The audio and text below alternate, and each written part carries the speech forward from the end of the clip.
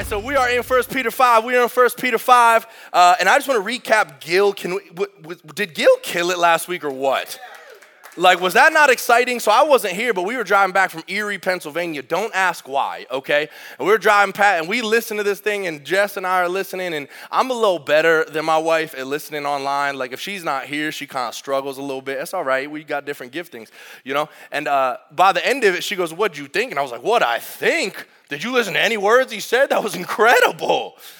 But what I'm specifically excited about is while his content was amazing, and he talked about 1 Peter 4, the last half, and how suffering and persecution aren't some fairy tale. They're here, they're active day, and we have a role to play in that, right? And he encouraged us and empowered us and gave us real life stories and showed us graphics and visuals, and I loved his pointedness. What I really want to focus on here for just a minute is that he said this specifically. He said that next Sunday, he'll be where? 10 of you paid attention to him. Yes. He'll be in Ethiopia on the way. And he said this, and I just loved this, that since they are part of this family, which they are, as he goes, so we go. And he simply asked us to pray for him. So you know what we're going to do right now? We're going to lift our brother and brother and brother. It's Gil, Don, and Don, correct? Delia, where are you at? Delia. Donnie and Donnie? But I want to, where's Delia? Delia, are you in here? All right, we're going to lift a hand towards that. So that is Donnie's wife over there. And El Marie, you there as well? Yes. Okay, and that is Gil's wife. So here's what we're going to do. We're going to lift some hands towards the wives of these missionaries. And we're going to lift them up as a family. Y'all with me on that? Let's do that. Let's do that.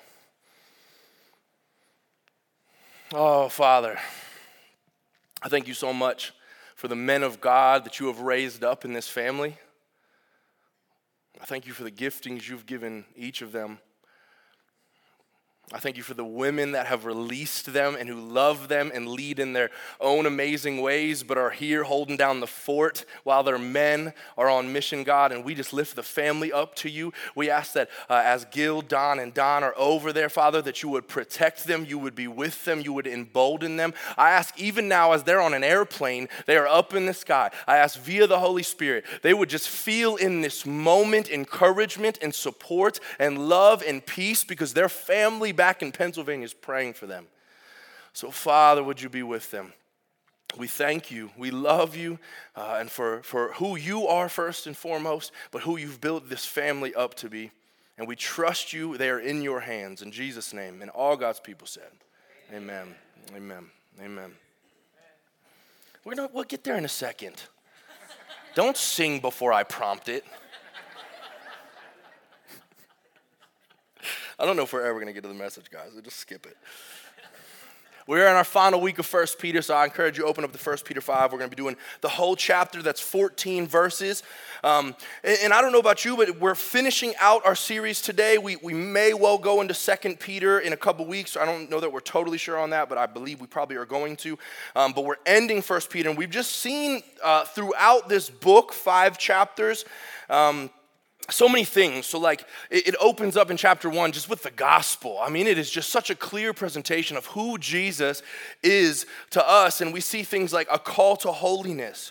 We talk about Jesus as the living stone, how it should be precious and foundational, like we just sang to us. We've seen Christ say that we have specific identity in him. You, if you're in him, are a chosen person, a royal priesthood. Beautiful, wonderfully made, all these things, a holy nation, his special possession. That's not someone else, that's you. We see other things about living godly lives in pagan, crazy societies. Anybody say amen? That's where we're at. Most recently, we talked about suffering, and Matt Von Stein, I loved his message. I told him I think it was probably the best one I've ever heard him give about our attitudes towards suffering, our attitudes towards our Savior. Man, what's your day in and day out attitude look like? Because that will decide so much of how you live, frankly. And we've seen these things and hopefully been encouraged in our things. And now we get the final part of Peter's letter where he addresses a whole bunch of things. To be frank, I read it and I was like, man, this could be like 10 messages all in one. But he talks about elders and how they should lead. And we'll talk about that here in a second. He encourages younger believers to be humble and to submit. We're going to get to that. He warns us that the enemy is prowling, that we should resist him and stand firm which is why we named this series what we did. And that's exactly how we're going to end this series, how to stand firm among all of these things. So there's some things to unpack. I hope you're ready to dive in, because I'll be honest with you, even though I physically feel tired, your boy's spiritually ready to go this morning. So I'm about to bring a word, so I hope you're ready with me, because I do not want to be preaching up here and none of y'all saying anything, staring at me looking dead, all right? I ain't got time for that. Physically don't have time for that. All right, we're going to pray. Got to calm myself down and give it to the Lord. Pray with me. Oh, Father, I thank you that truly your strength is made perfect when we can get out of the way. So I just ask this morning a simple prayer. Father, would you teach us something new? Would you guide us in a new way? Would you maybe help some scales fall from our eyes? Whatever we may need this morning, would we understand that you are the perfect provision? I thank you, God, so much for every person in this room that even if I've never met them, I truly believe they're brothers and sisters if they are in Christ, and we are going to celebrate in heaven for all of eternity one day. And while we're not going to have a church affiliation up there, I genuinely believe I'm going to be able to recognize my brothers and sisters and be like, we did this together down there. Oh, thank you, Jesus. Father, fill us up this morning. We love you, we trust you. And in Jesus' name, now you have your opportunity. We all sang, amen. Come on now. Amen. Everybody now. Amen. I feel like I'll say that if I preach until I'm 80, I don't know if that's going to happen. I might, who knows. I will never stop saying this. Y'all know church should be fun, right? I just am over us walking in and think we got to look like zombies for 2 hours and then go home. That is not what the kingdom of heaven is like. So I will get up here and embarrass myself and sing in high-pitched voices until somebody else starts doing it with me. All right. So let's read 1 Peter 5. It'll be up on the screens for you. Again, I would encourage you to have it in your own Bibles. Y'all got to be reading that thing for yourself. You really, really do, but I'm going to read it to you. Starting in verse 1, to the elders among you, I appeal as a fellow elder and a witness of Christ's sufferings, who also will share in the glory to be revealed. Now he's talking to our elders, he's talking to, and we'll get there, our wise, our mature individuals. Be shepherds of God's flock that is under your care, watching over them. Not because you must, but because you are willing, as God wants you to be. Not pursuing dishonest gain, but eager to serve. Not lording it over those entrusted to you, but but being examples to the flock. And when the chief shepherd, I love that. Jeff always says this, any leader in the kingdom of God is simply an under shepherd. Take that one with you, because what's this say? When the chief shepherd appears, you will receive the crown of glory that will never fade away. In the same way, somebody listen to me over here. You who are younger, submit yourselves to your elders. All of you, clothe yourselves with humility towards one another. Oof. Because God opposes the proud, but shows favor to the humble. So humble yourselves, therefore, under God's mighty hand, that he may lift you up in due time. Cast all your anxiety on him, because he cares for you. Be alert and of sober mind. Your enemy, the devil, prowls around like a roaring lion, looking for someone to devour. Resist him, standing firm in the faith, because you know the family of believers throughout the world. We just prayed for this, guys. We're living this out real time. Isn't that cool to think about? You know that the family of believers throughout the world is undergoing the same kinds of sufferings. And the God of all grace, who called you to his eternal glory in Christ, after you have suffered a little while, will himself restore you. Oh my goodness, doesn't it make you feel good you don't have to restore yourself? Does that encourage anybody? You came in feeling a little weary. You came in feeling a little tired. You came in a little frustrated. You got some family issues. You got this problem, that problem, X other problem. This doesn't say that you have to restore yourself. It says he himself will restore you. And he'll make you strong, firm, and steadfast. To him be the power forever and ever. Amen. We're going to stop there. He's got some final greetings. Please feel free to read those for yourself, but we'll stop at verse 11. As we looked at this chunk of scripture, it kind of seems like there's a lot going on, and that maybe it even jumps around a little bit. I tend to, when I'm teaching a scripture, I really pray, and I'm like, all right, God, what in here are you trying to pull out for the body? And I saw like 40 things. I was like, oh boy, okay, there's a lot of options here. And as I looked at it, and we're talking about suffering and standing firm and trusting God in hard times, and we got in a meeting on Thursday, and we're talking through the passage, we felt pretty unified that there was a specific message that was clear and was for us as a body, and it comes from verses 5 through 7 specifically, 5 through 7. Heather, if you want to try to throw that up, I don't have a slide for it, but I'll read it to you. In the same way, you who are younger, submit yourselves to your elders. I'm going to pause there really quick. When we were looking at 1 Peter like months ago, deciding if this is where we wanted to go, I was reading through it, and I was like, I actually asked to teach this passage. Now God, the reason being, because I'm a little on the younger side, so I was like, I think I do this well, and I want my young people to hear me this morning. Hallelujah, all right? I did not know that God's sense of humor was going to line this up on the same weekend as the lock-in, okay? And that's how God works. So I volunteered for this passage like 8 weeks ago, not realizing that God, he's not a jerk, but it felt like it, okay? So it says, you who are younger, submit yourselves to your elders. All of you, clothe yourselves with humility towards one another, because God opposes the proud but shows favor to the humble. That's a reference of Proverbs 3. Humble yourselves, therefore, under God's mighty hand, that he may lift you up in due time. Cast all your anxiety on him because he cares for you. Here's why I love this. I think these 3 verses address two things specifically that pop to mind to me. One, they address many of the major problems in the world. Like I look at 3 verses here, and God is speaking to what this culture has a lot of, or a lack of. And then the second thing I think it does is that it pushes us towards a multi-generational church grounded in humility. And we're going to get deep into that part specifically. So first, it addresses such obvious, apparent problems. It brings up tendencies for younger people to struggle submitting to older people. Anybody want to say amen? Listen, don't be too loud, bro. It's like you serve in youth ministry or something. It addresses a struggle or a tendency for young people to struggle to submit to older people. It addresses our often lack of humility and tendencies towards pride. It even brings up anxiety. It implies that many of us probably have it and we should cast it. Don't hold on to it, cast it. It talks about these things, and all of these problems that are potentially more relevant today than they even were when this book was written 2,000-something years ago.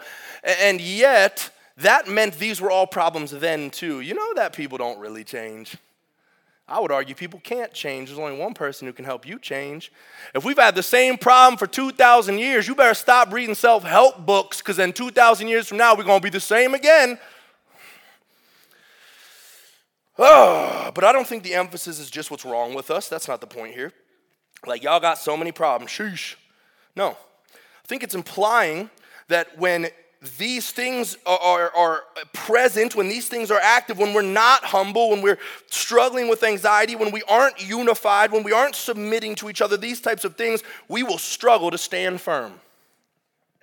It's the entire point of this series. And that's why I bring the second reason that I love this section, because it gets to the problems, it gets to some of the things that we need more of or less of, but it starts with the need for young to submit to elders, and for all of us to clothe ourselves in humility towards one another. So here's the point that I'm going to spend. Y'all, I am a 3-point message type of boy. I don't have 3 points, so you know the Lord's moving, okay? I only got 2.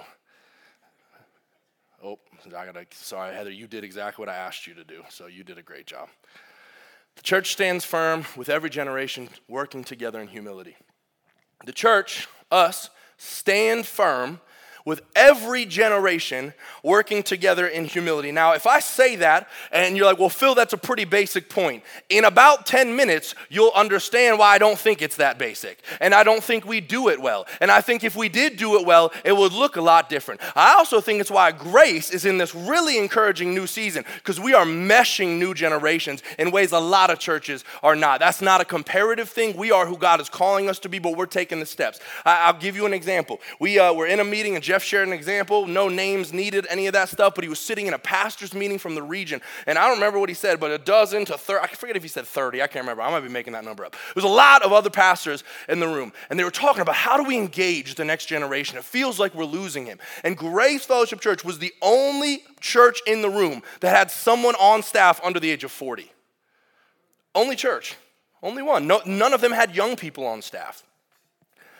And they were struggling to grow. They're struggling to bring people in. They're struggling to have thriving youth communities. And I just need you to hear, whether you're 844 in the room or you're 7 years old, Grace Fellowship Church has a thriving youth community.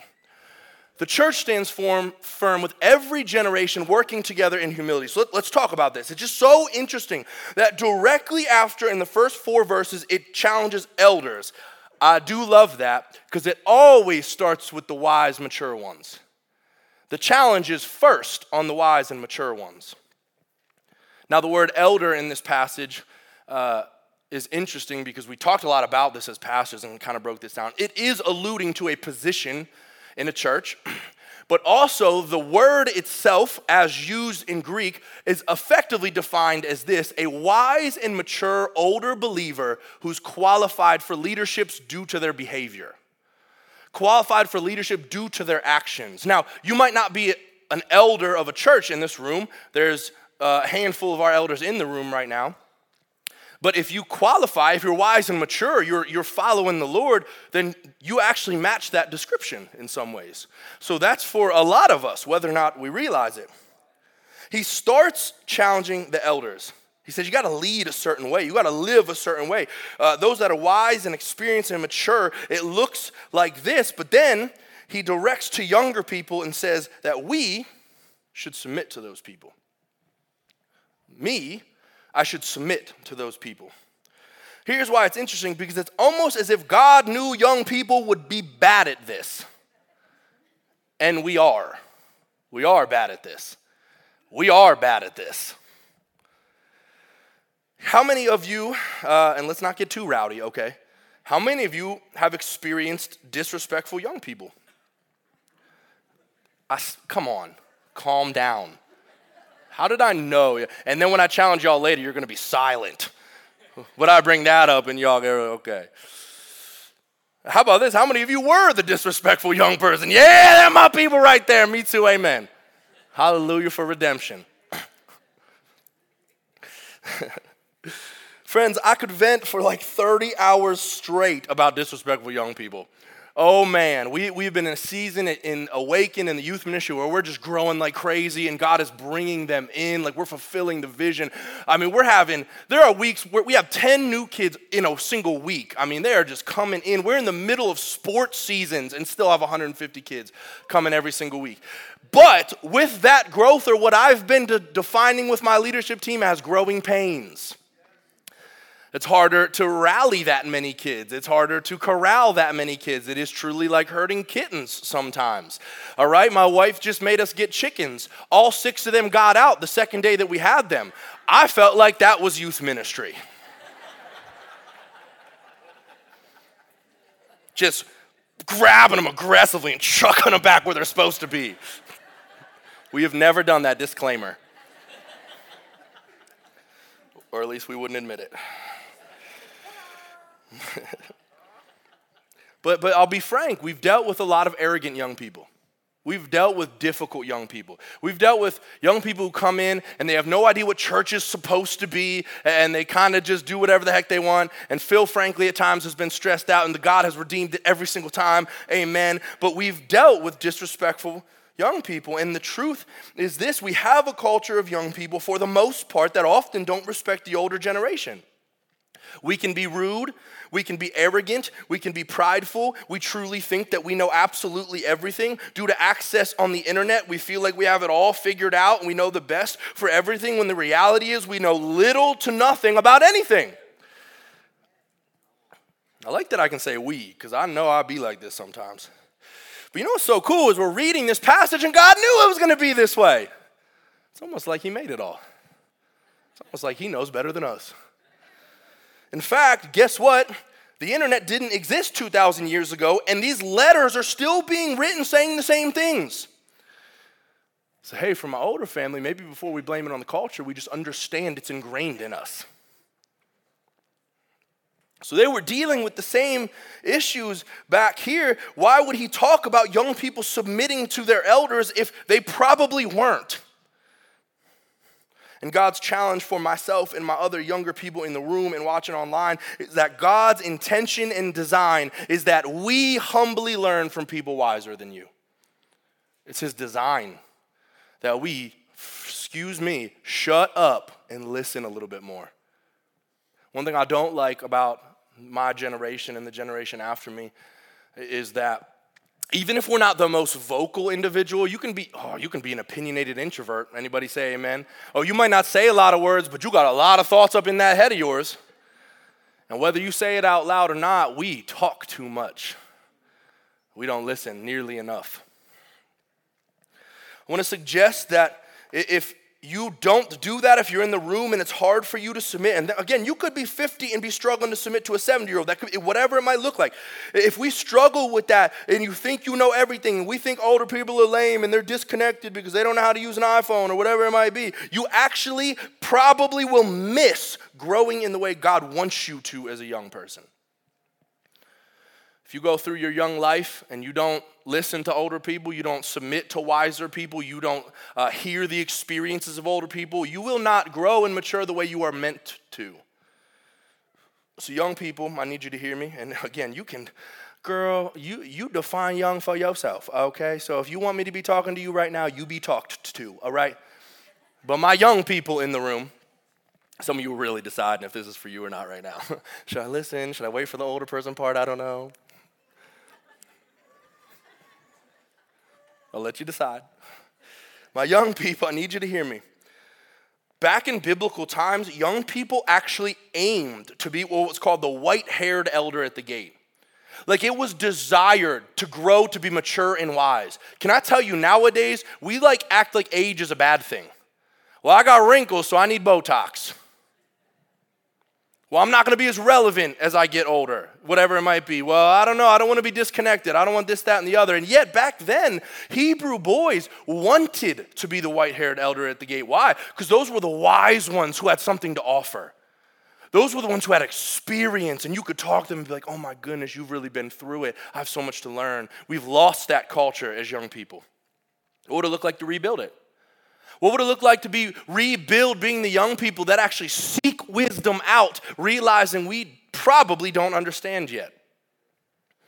Crazy thing too is that your prefrontal cortex, this is my biology nerd coming back. If you don't know, I have a biochemistry degree. Your boy did not go to seminary, okay, but I love the Word of God and I got Holy Spirit, all right, so don't email me later.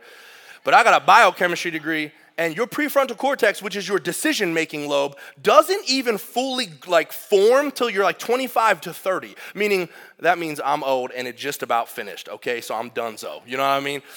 That means when you're young, you will feel so strongly opinionated about something and 2 years later think something completely different. That's just biology, okay? You can't talk to me about that. So friends, my younger people, this needs to be our goal. Go to older people and learn. They have a wealth of life experience and it's at your fingertips, but we're going to social media with our fingertips instead. Man, we spend so much time scrolling people's opinions and looking through TikTok and getting our information from 14-second videos when you could sit for an hour with someone who's done it for 60 years. You see the difference? See the difference, my young people? This is important. This is really, really important. Now, I do want to briefly touch on the other side of the coin, okay? So again, however, you've self-defined in the room. For my younger people, maybe you're like, well, Phil, you really came to get after us. I did. Now let's flip the coin. Dang, doo-doo-doo. That didn't sound like a coin at all. This says, for young people, this is so huge. I need somebody to lean in for this. Submit to your elders.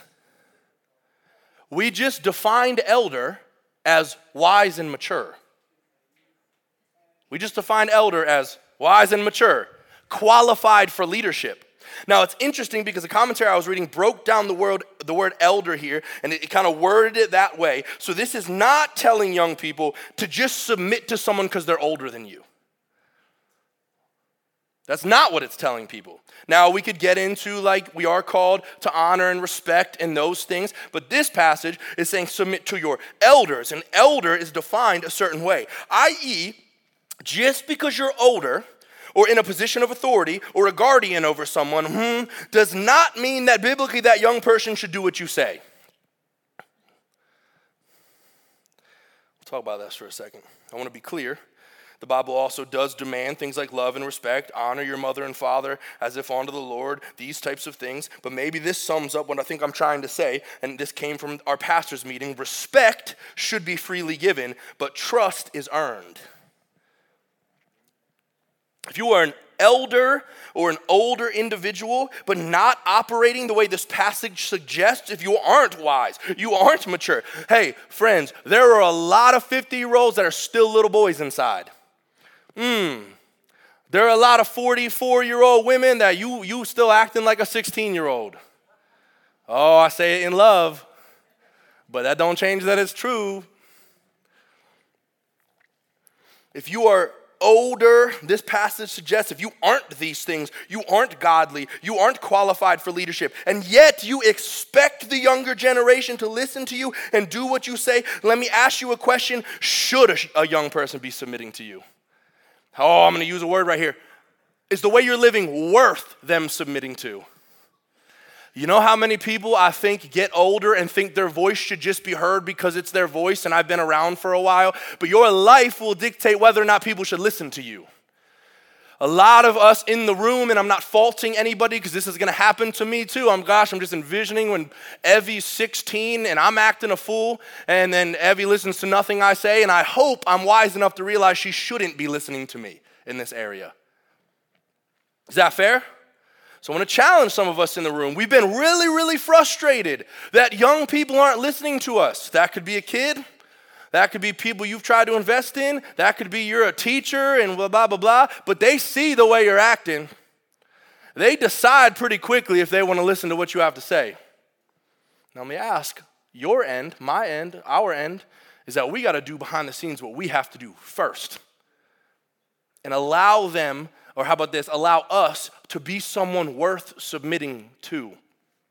My parents, this is something I'm not convinced I do well, but it's worth saying. You have to live and parent in a way that they want to submit to you, that you're worth submitting to. They can honor you, that's great. They biblically have to do that. But if you are all over you know how many students we have come and their parents are at the bar while they're here? I hate that junk. Don't ask them to act the way you're not. That's garbage. That's garbage. And that's a hard word, but I hope you hear it in love. Let me shift this here, my elders in the room, my mature, my wise individuals, my godly men and women who are leaders in different avenue. We just have to ask ourselves these questions today, yesterday, and forever. Have we earned a young person's submission? Are we being a voice that they should actually listen to? Are we even trying to invest? It's just crazy to me sometimes that I watch as older generations, and I'm tempted to do this sometimes, just bash the younger generation. Well, they're so lazy. They're so entitled.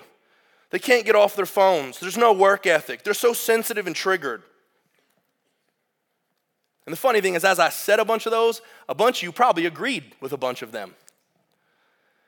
I'm going to submit two things to you, brothers and sisters. The first thing is this: you raised that generation. Can I be frank? Youth ministry this year has been easily the hardest since I've been leading, and I've been leading pushing a decade now.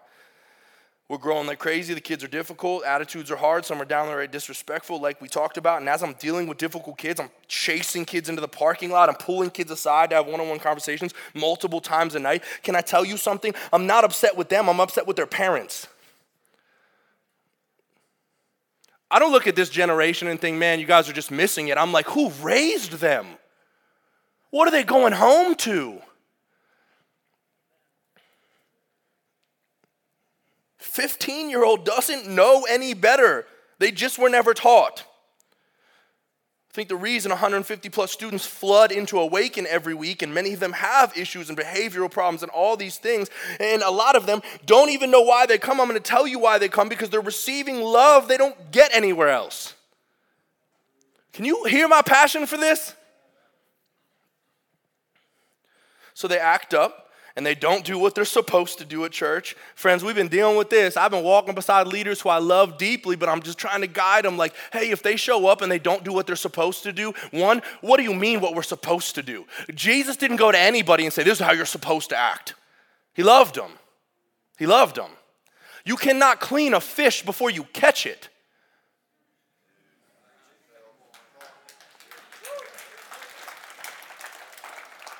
But I understand the frustration. I understand that at times it's distracting and it's hard. But we have to be the intercessors. We have to be the people intervening. I'll just throw myself into the older category now. We can't complain more than we invest. We can't look down more than we love.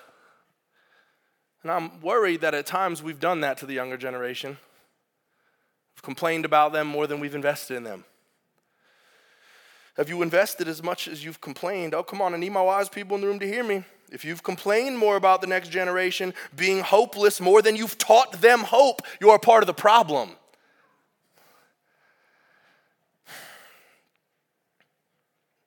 Now, let me take this time, because Phil just went on a soapbox of being challenging.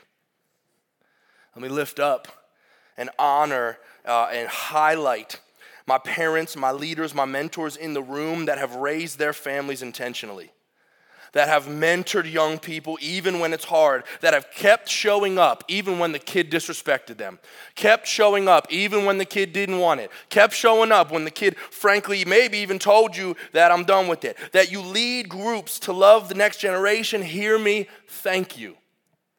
You've done kingdom work. If you are a parent in this room that not perfectly, but worked hard to introduce your kids to Jesus, well done, good and faithful servant. Well done, good and faithful servant. I would encourage you to find other parents and teach them to do it too. You're a part of building the future. You're modeling what Peter says here of being an elder that doesn't shepherd because they must, but because they're willing. You in the room that feel that are worthy of being honored. Thank you for your diligence and commitment to the next generation. So for both parties now, the younger, the older, and the everywhere in between, again, if you're kind of like, well, I fit in the middle, Phil, cool. Look at verse 6. Look at verse 6. How do we do this? Well, Phil, I'm hearing your challenge. I'm a younger person, and at times it's hard for me to submit to older people. And well, these people, I don't know that they've really earned my submission, but maybe I need to get better at honoring them anyways. And maybe for an older person, you're realizing I've posted on Facebook about how the young generation's lazy, and I've done nothing to love any of them. And maybe you're in the room or hearing my voice, and you're convicted that you haven't done this well. That could be with a kid. That could be with whoever. Hey, grace on you. You can be better today. You can start today. That's okay. God knew we would fail. That was almost part of the expectation. That's why he sent Jesus. But for both parties, how do we do this? I just love it. Verse 6. Humble yourselves, therefore, under God's mighty hand, that he may lift you up in due time. Whether you think they're the problem, or you think they're the problem, or you don't really know and you don't really care, this points right back to who? Ourselves. Oh, cool. You want to stand firm? You want to build a multi-generational church? You want to love other people? You know where it starts? Humble yourself. Oh, I know you think they got a lot of problems. Humble yourself. Well, they've done the things wrong, and well, humble yourself. You know the best way to impact someone who's done a lot of bad things? Humble yourself. Because when you do, you're going to love them better. You want to know our frustration with young people, our frustration with old people, our frustration with difficult people? We're being prideful. So family, I think the call is clear for all of us here, my young people in the room. Submit to the wise, submit to the mature, submit to your elders, learn and grow. Older, mature, wiser people, my elders in the room, humbly love the next generation. Lead them in the ways of the everlasting. Submit to their giftings that they have and learn from them. I want to highlight my sister Becky, who I think is backstage. In our pre-prayer meeting this morning, she prayed, and we knew where we were going with this, and she prayed, God, I thank you that on this team, which our worship team is very multi-generational, she said, I thank you that I get to submit to someone half my age. and that it's so full of joy. I don't know, when's the last time you thought something like that? When's the last time you prayed something like that? So wherever you're at there, let's humble ourselves, clothe ourselves with humility towards each other, and together, let's build the kingdom here on earth as it is in heaven. I just have to do this. I can't talk about this without giving you just an example of what it looks like, because we just have it here. We just have it here. I want to briefly talk, and I'm going to show you something here that's going to be really funny. I want to talk about our pastoral and leadership team here, our staff here. We have everything from 23 to like 70 effectively, and everywhere in between, all leading and loving this place on different levels. We have an amazing multi-generational leadership team.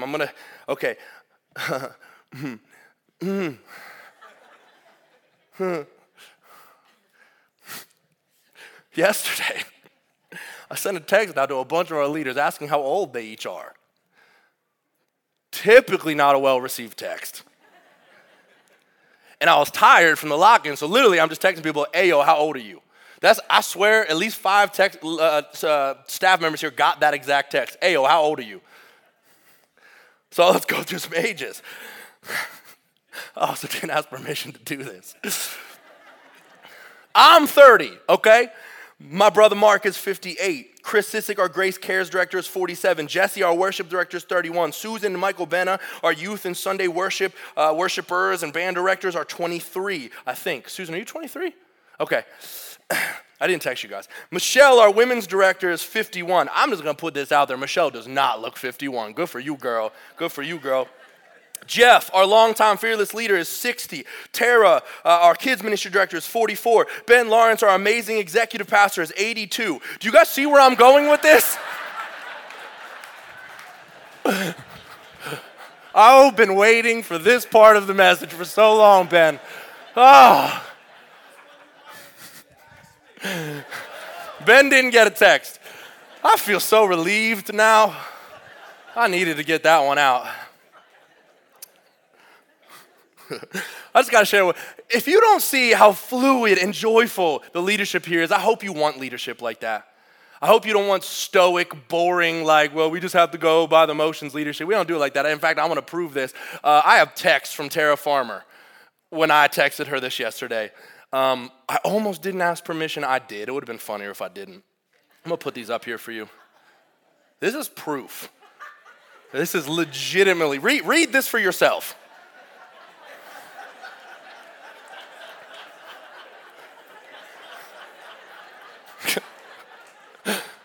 Guys, this is not staged.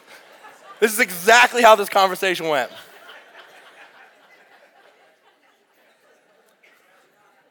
Let's keep going.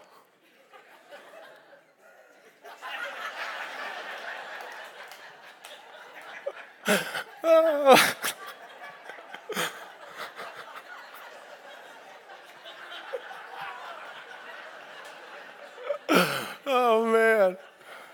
Let's keep going.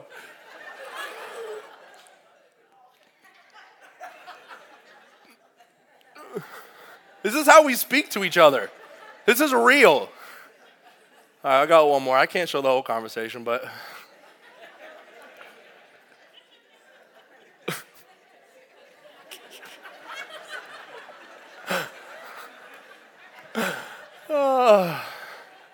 Okay.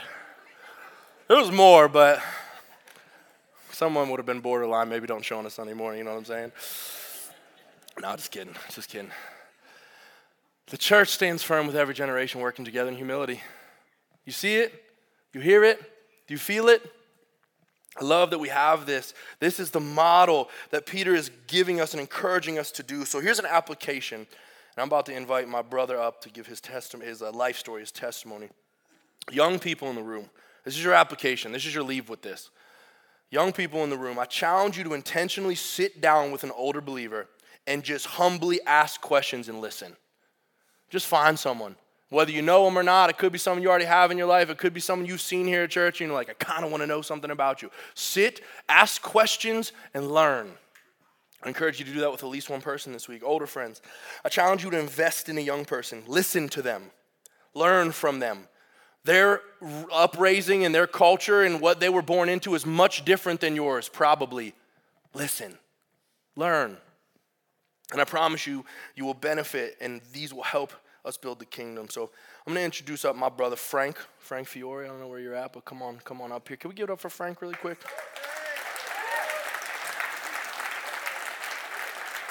This is a brother that I love deeply. He's a young man. He is someone that I'm excited that he's going to share a story today because he's good at this. He submits to wiser, mature people. He submits to me. He submits to other people in our leadership team. And he's a humble man of God. So I'm excited for you to share your story. Take it away.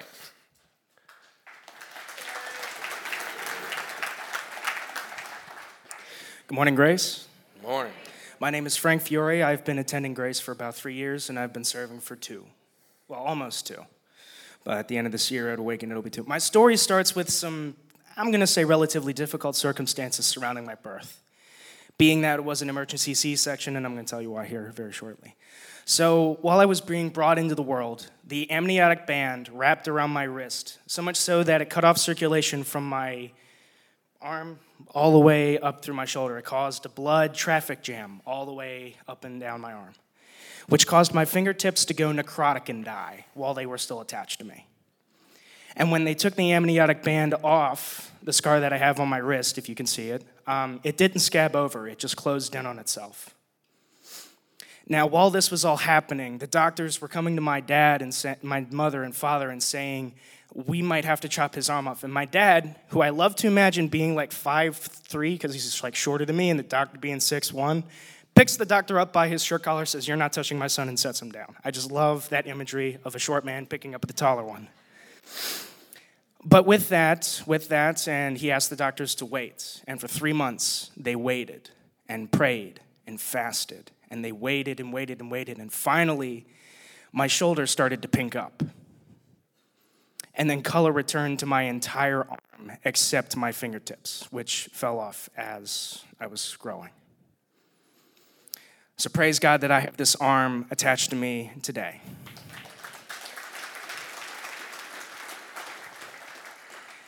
Now, you would think with the testimony such as that, already I would have an unshakable faith in God.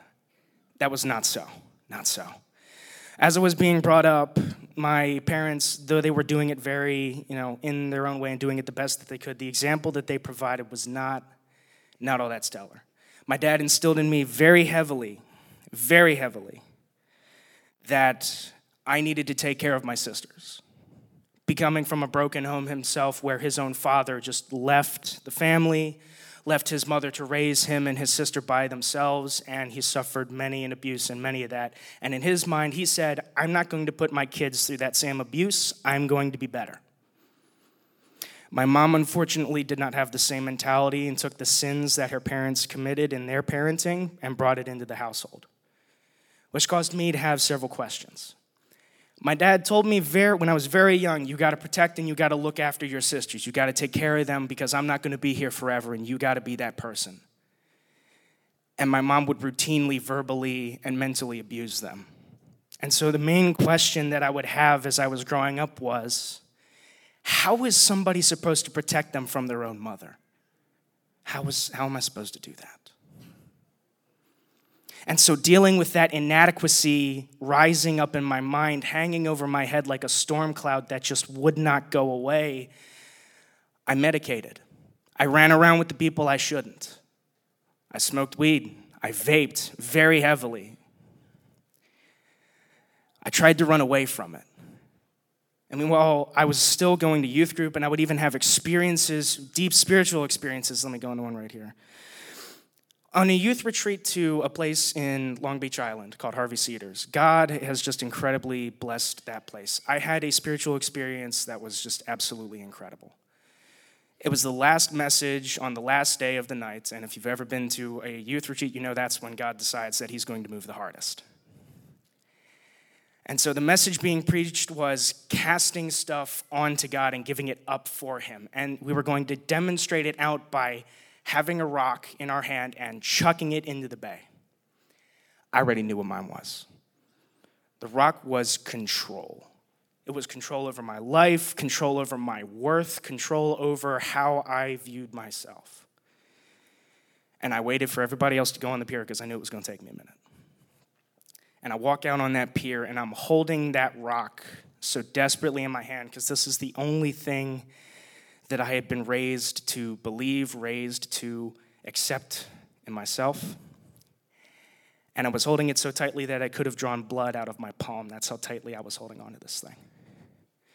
My youth pastor and several other people came and surrounded me and wisely said, "Frank, you gotta let it go. You gotta let it go. You gotta let it go." And as it's rolling and tumbling around in my head, I let the rock go, it drops, and all the strength in my body leaves, and I collapse right there on the pier. And as I was being carried into the room, all of the anguish and pain of that loss left my body, and I received a joy that caused me to get up and start dancing around the room we were at.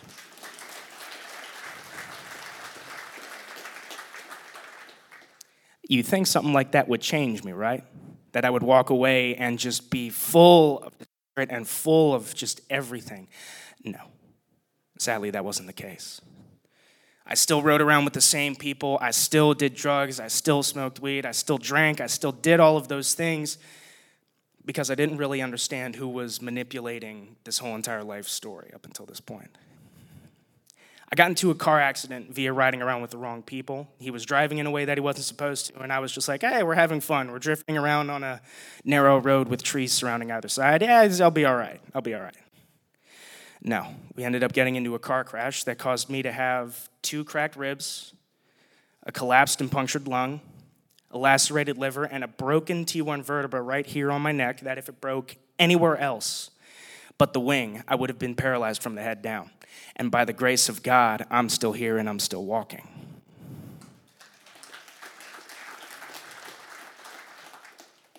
And still even with that, I was just running away from him with everything that I had. Because that same mentality of being inadequate was rolling around in my head, and I'm like, how can I go to somebody who has unending love and unending grace when I am so terrible? I am so imperfect. I'm worthless, and yet he's still deciding to come down to me. I can't go to that right now. I need to clean myself up. So I went and I started working and I started, doing what I could to try to make a life worthy of being a Christian. And that's when it happened. The job that I was working at began to fall apart. It fell apart to the point where I had to drop out of college to continue working, to continue supporting myself. And in the midst of all of that turmoil, the same abuse that I had mentioned about my mother caused my dad to serve her divorce papers.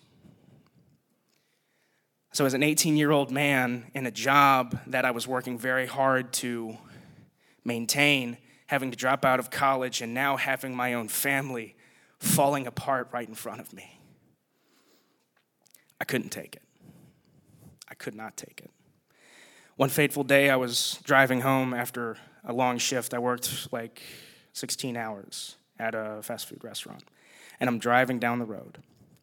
And I'm listening to some like really heavy alternative rock. It's sad. It's everything under the book.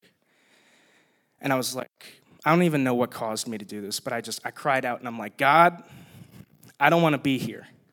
Everything that I have tried to build here is falling apart in front of me. And if I can't do this, I don't know what my purpose is. So I'm going to slam my car into the median of this highway as fast as I can in the hopes that I get to see you in the next 5 minutes. And in that moment, I'm sobbing, I'm getting ready to hit the accelerator. God changes the song on my phone to a song called Only Jesus by Casting Crowns. And if any of you know it, the song talks about how everything you build here on earth is worthless. The only name, it's not even my own name that matters, it's the name of Jesus that does. And it was almost like God was just twisting my soul to realize why he had been letting me go through what he had been letting me go through. It was for me to come to the realization that what I build doesn't matter. How I am doesn't matter. What my name means doesn't matter. The only thing that matters is if through me people understand him first. And then after that amazing revelation, I called up my youth pastor at like 3 a.m. And I'm like, hey, I don't know what this next step of faith is, but I'm ready. And he goes, okay, cool, I'll see you at Panera at 2 p.m.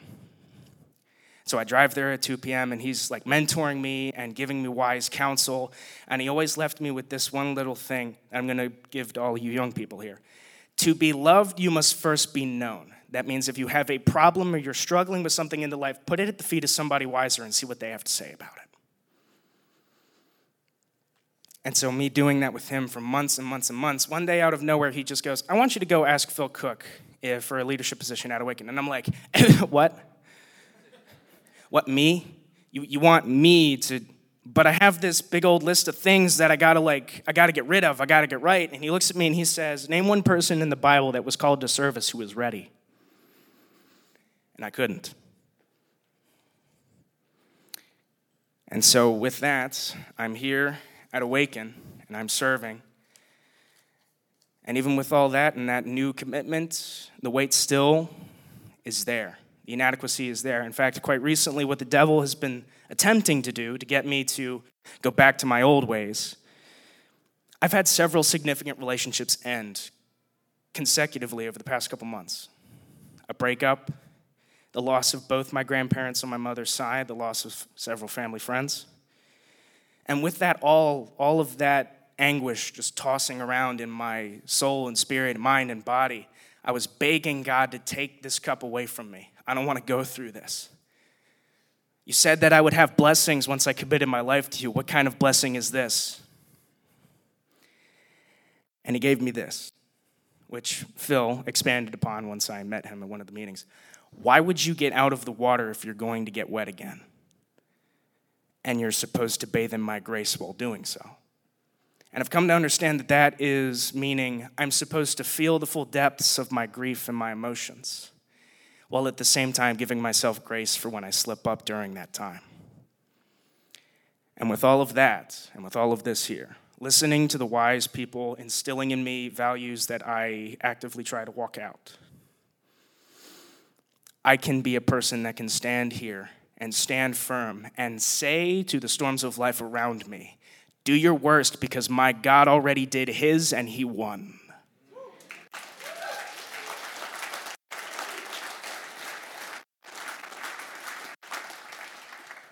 Thank you for being patient while I have only been able to share a part of this work in progress story. Brother, love you. Yeah, you can clap for that. You can clap for that.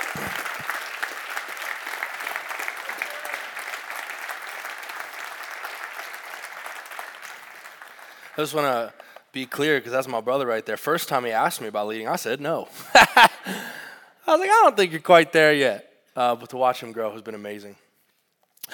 So here's what we're going to close with. Here's what we're going to end this. I think we talk about this idea of multi-generational ministry, the importance of it, what it looks like for us and the individual things. And we just see at the end of this passage, I think it does this in verses 8 through 11. It talks about the potential fruit of what would happen if we lived this way. It says, be alert and of sober mind. Your enemy, the devil, prowls around like a roaring lion, looking for someone to devour.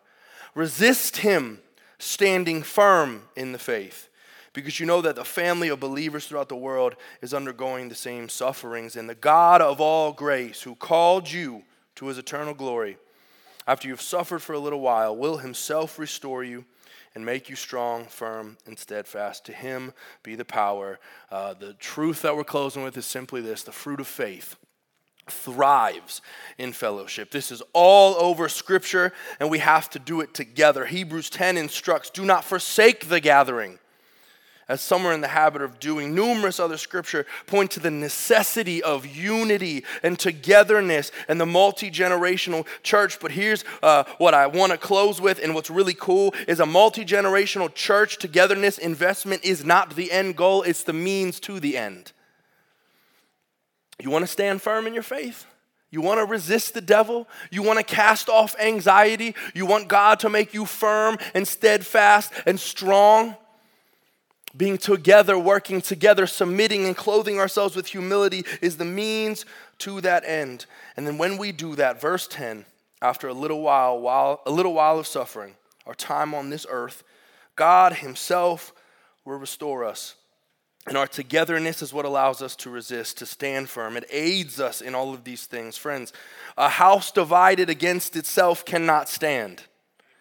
But a church that is unified is the devil's worst nightmare. So I don't know about you, but I'm going to keep coming to church. I'm going to keep loving my brothers and sisters. I'm going to keep praying for humility. I'm going to keep submitting to my elders. I'm going to keep casting off anxiety in Jesus' name. I'm going to keep resisting the devil, and I'm going to do it with my church family. My question is, you with me this morning? Good. So here's how we're closing out. We're going to worship here in a second. If you want to stand firm, which I hope that you do it together. Do it together. Realize that you can learn from a 20-year-old. Realize you can learn from an 80-year-old. We have to do this together. Submit each other out of love. Humble ourselves under God's almighty hand and bear with one another. And when we do, we will be strong, firm, and steadfast. Let's pray. Father, we thank you that this is the truth. We thank you that this is your word. We thank you that we have a body here that has the opportunity to live this out. So, Father, I simply ask as we go into worship and we just sing your praise that you are our firm foundation, that you would help us going out today to be unified, young and old, in a way that absolutely changes the world. We love you. We trust you. In Jesus' name, amen. You guys can stand, and we're going to worship one more time.